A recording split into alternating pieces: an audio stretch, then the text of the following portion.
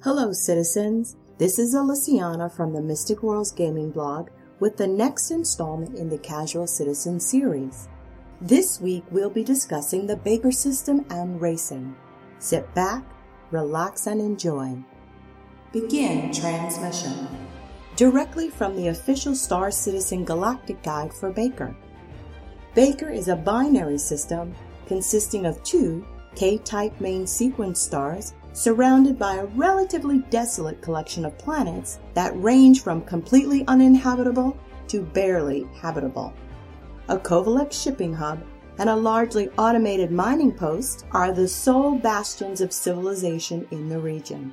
As usual, that's only half the story. The Baker system is also home to the Able Baker Challenge, the underground racing's most dangerous event. Baker's claim to fame is twofold. It is one of the only binary star systems in the United Empire of Earth that is habitable, and it lies just a single jump away from the breadbasket of Terra. The first point has earned the system the attention of a large number of astrophysicists eager to study such a setup within the confines of safe, patrolled space.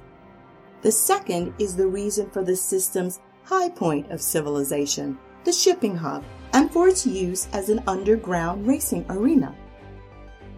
Baker and the surrounding cluster were first chartered in 2508 by the same expedition that identified Terra.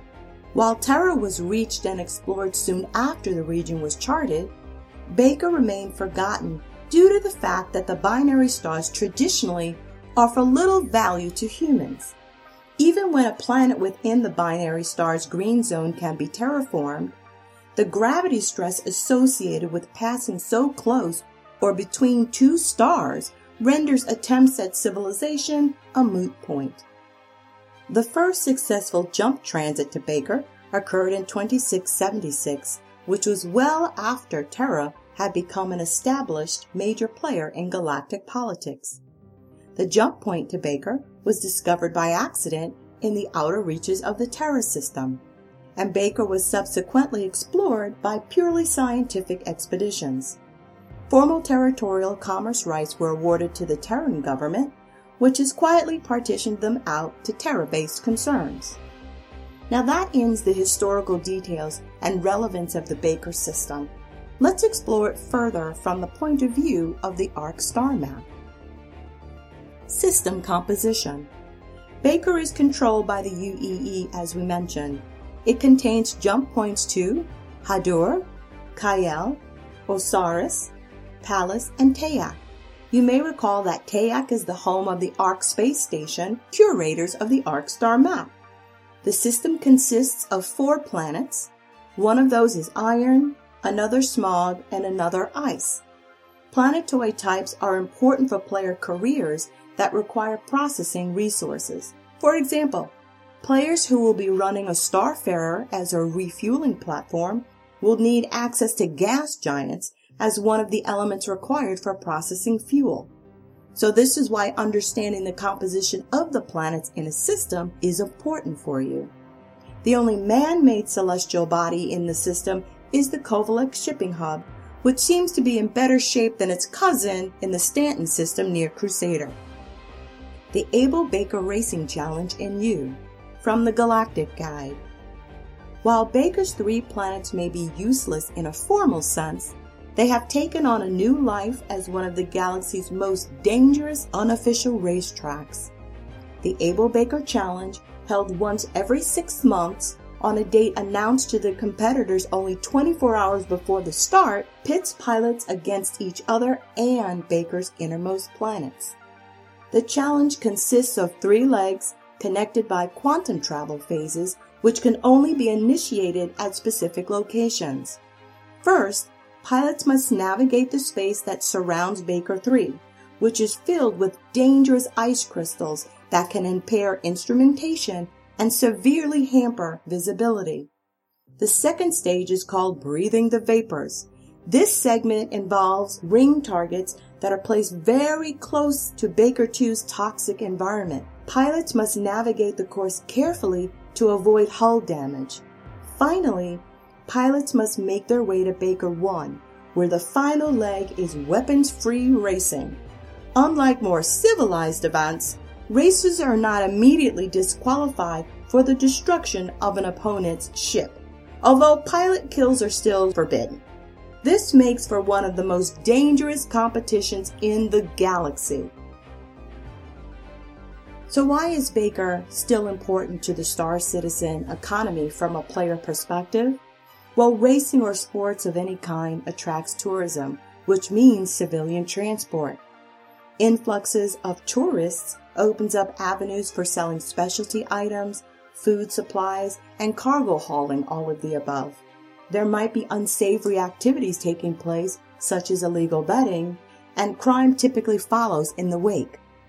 Racers may need escorts to transport their expensive toys to and from the system. So let's not write Baker off based on its seemingly narrow resources or population. I see lots of opportunities to turn some creds for savvy players. Speaking of racing, the early manifestation of racing in Star Citizen is available in the Arena Commander module. The Spectrum Match variants let you compete against other players. In Drone Sim mode, you're doing the course solo. Even if you have no plans to race, everyone should be adept at running the AC speedways. Your minimum goal should be to complete a single lap with no deaths. You don't have to be very fast as long as you can do it at a consistent rate of speed. I say this because I think these are precursors for navigating jump points.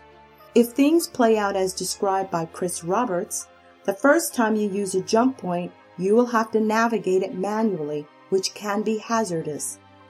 He has mentioned that damaging your ship could be the least of your problems if you are not a competent pilot. We've also been told that harvesting the rarest materials will often take place in densely packed asteroid fields. Your ship isn't going to bounce off these things unscathed. If you plan on manning a ship that does mining, salvage, or other activities that requires getting your ship or crew close to the source, auto-landing all the time might not be your best friend. We need to master maneuvering in tight spaces with a variety of ship types and sizes.